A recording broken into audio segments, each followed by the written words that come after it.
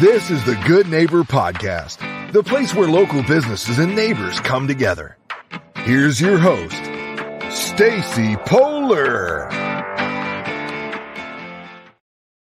Hey, everybody. We are super lucky today to be talking with Danielle Stanley from Danielle Stanley Home. Welcome, Danielle. Thanks so much for having me, Stacy. Excited to be here. Yeah, we're excited to chat. Why don't you tell us a little bit about your business? Yes. So Danielle Stanley Home is an interior design firm. We focus on renovations and new construction design. The goal is to bring any vision, big or small, to life on time and in budget, which is really kind of the secret sauce there. And so we take projects from that feeling of, oh my gosh, I want to redo my kitchen and I don't know where to start. I just have a Pinterest board. So we start there. And we take clients through the plans and rendering process. We work through selections, make all of the hard finish decisions on lighting, cabinets, countertops, you name it. And essentially, we tee everything up for a contractor to be able to swing hammers. And the thing that really makes Danielle Stanley Home unique is our network of Atlanta area builders that comes along with our partnership. So in addition to a project design, we're not just giving you a vision to think about and dream about. We're actually helping you execute that. And we play a little bit of matchmaking with these contractors to align clients with the builder that fits their scope and their timeline and their budget once the plan is finalized. Awesome. So have you always been in the design industry? Have you always been an entrepreneur? What was your journey like getting here? Yeah. So I did not start my early career full-time in design. I have always side hustled with design clients on the side because I've just always loved it. I grew up with a visionary, my mom, who has a great eye for design and is also an incredibly successful small business owner. And my dad is a jack of all trades. He owned his own electrical contracting company and can build anything under the sun. He actually built the house I grew up in after drawing the plans out on a piece of cardboard. So true story there. Needless to say, I was just born with an entrepreneurial spirit, and design and construction have just been around my whole life. But I just never dreamed it could be my full-time gig. So I started my career working for a construction company, HD Supply, in a corporate environment doing communication because I just loved construction. And meanwhile, had clients on the side. I would side hustle on the weekends and evenings, just doing what I loved. And then one thing led to another, good people, great relationships. And I landed in-house for an Atlanta contractor, custom builder. And they were really looking to take their contracting team to more of a design build firm.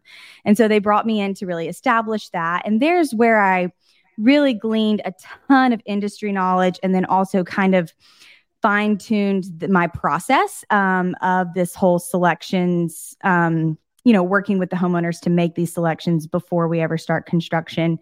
And so after a handful of years there, my husband just pushed me off the ledge for that entrepreneurial, thing that's been in me my whole life. And so, Danielle Stanley Home has been full-time for a while now. And it has just been, a fun journey of learning and growing and a whirlwind of no 2 days are ever the same. So Awesome. Speaking of that whirlwind, I'm sure you've had some challenges and kind of hurdles that you've had to overcome in the business. Can you share with us a little bit about some of the things that have given you some trouble and how you got through it? Yes, absolutely. That's a great question. I love that. So in the early days of launching on my own, it was kind of like okay, ready or not, we're doing this. And so I think there was just a lot of fear. And I would believe that's true of most business leaders who take the plunge to, go full time and give up stability and certainty.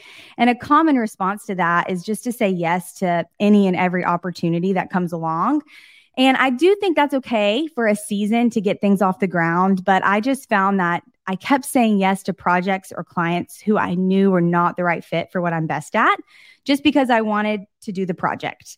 And I did gain a lot from saying yes to those, but I just kept finding myself in these spots of tension. And those were the things that were really creating the most stress for me. So now I have a say no list instead of a say yes list. And I'm still refining that as my business evolves. But each one of those projects or clients that I should have said no taught me something that landed itself on the say no list. And now I'm able to really define and kind of stay in my lane and focus on my niche and my strengths. And so ultimately, I had to shift my lens of feeling like saying no was a negative thing, and actually realizing that saying no and pointing those clients to somebody who was actually a better fit was a win for them and a win for me. So still along for the ride on learning how to do that well, but getting a little bit better at it each day. Awesome. What are some of those things that you think are your strengths, the things that are in your wheelhouse as a designer? Yeah. So one thing that is, kind of a common misconception is interior design versus interior decorating. And that's a big misconception. I get a lot of calls from people who are looking to just refresh their furnishings. And while I have done plenty of that throughout my career, as I have worked really hard to kind of focus on the niche, to have more capacity for the projects I'm taking on. Ultimately, I'm an interior designer. And so the things that are construction related are really what we're best at Danielle Stanley Home. And so, any renovation, small to large to new construction from ground up, if it has a construction element where you're going to need a contractor, that's really kind of the lane that we try to stay in. Okay. What trends and new things are you seeing in the design industry? I think the market and COVID, really the real estate market, and then also COVID has shifted a lot of what people need in their homes. So, I'm finding that with a lot of renovations, when people can't find the house that they ultimately want on the market, or they don't want to pay the interest rate, they're choosing to instead invest that money in their existing house and create work from home spaces. So we're getting really creative in turning, what once was the formal dining room in the 90s, everybody needed that. Now everything's open floor plan, large islands. And so there's not really a need for that. And so we're really getting creative and kind of repurposing some of those spaces for work from home, or the kids are there more often. So creating playrooms, things like that, getting creative with like under the stair nooks and things, really just utilizing every inch of the space to really make it function for a family long-term, since people aren't, necessarily able to find the dream house on the market, especially in the Atlanta area right now. Yeah. What's a favorite project that you've done recently? I love a main level refresh. A lot of times folks will call and say, I want to redo my kitchen. And sometimes that turns into the kitchen and the laundry and the powder room. It just kind of bleeds and spills over. And so when we're able to establish right out of the gate, hey, we're just going to give this whole main level a facelift. It really just allows the design to land in a cohesive place. And we don't have those barriers of, you walk through the kitchen and it's amazing. And then you turn the corner and you kind of see what once was there. And so my most favorite recent project was a Roswell family. We did their entire main level, and it was amazing. We created, again, like I mentioned earlier, a playroom space for their toddler and baby on the way, and then was able to kind of refresh the powder room and the office, along with completely reconfiguring their kitchen space as well. So did you take down a lot of walls or work with what they had? So we opened up quite a few walls. This particular project was interesting, where there wasn't, entire walls that needed to be brought down, but there were some awkward columns kind of blocking the line of sight from the kitchen, and it just kind of made cabinetry configuration really tricky.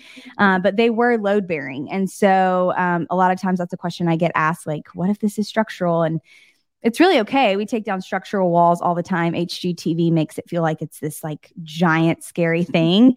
And it's really just about how much weight that wall needs to carry. And so that's where I lean into these amazing contractors that I partner with. And most of them are always going to call on, engineers to get engineering letters and things like that. But essentially, in this case, we were able just to put in what we call an LVL.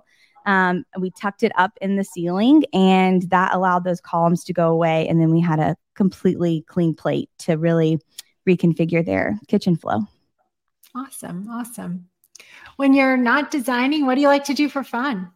Oh, this is fun. You can find me any evening or any weekend when I am stressed out and needing to, reset, strolling the aisles of Home Goods. This is not sponsored by Home Goods, but I just don't think there's any better place to shop on a budget for my house. And I just love constantly recreating, particularly on a budget. That's one of the things that I love bringing to my clients as well is, we can make pretty choices and we don't have to spend $1 bazillion to do it. Some things are worth a nice investment and some things you might get tired of in a little while. So I love Home Goods for that reason, but ultimately sewing, crafting, hosting, anything handy or creative, you can count me in. Awesome. What's one thing you'd like to let our listeners know about your business or maybe the design industry in general and where it's heading? Yeah, I would say every project is all about good expectations. I have never had a client say, I wish I wouldn't have done this. But there have been in every instance moments of feeling overwhelmed and like, oh my gosh, I can't keep living through a construction zone, especially when they choose to camp out in the basement or upstairs while the project is going on. And so I try to set really, really low expectations of how, intense it is to ultimately live through a remodel project. It's not for the faint of heart, but it can be done and it is worth it and it doesn't last forever. So I think when clients go in with good expectations and setting themselves up for success to really be disrupted for quite a few weeks, they're able to kind of enjoy the process for what it is because it's dirty and messy and things are always going to happen. But I like to say everything's figure outable. That's what I'm here for. So we pivot and we figure out a way to still make the vision come to life, even though sometimes you find surprises along the way. Definitely. So where can folks find you online and on social media, Danielle? Yes, of course. I am on Instagram at Danielle Stanley Home. Although I'm constantly struggling to stay consistent on Instagram. However, there's some cool before and after transformations there. And then, of course, my website, DanielleStanleyHome.com. You can find a full portfolio of all the projects and then get also some info on how the process works. And then both places, you can also find contact information through both those avenues. Awesome. Well, thanks again for joining us today, Danielle. I learned a lot and I'm sure everybody else did too. Thanks so much for having me, Stacey. Thank you for listening to the Good Neighbor Podcast, Milton and More. To nominate your favorite local businesses to be featured on the show, go to gnpmilton.com. That's gnpmilton.com. Or call 470-664-4930.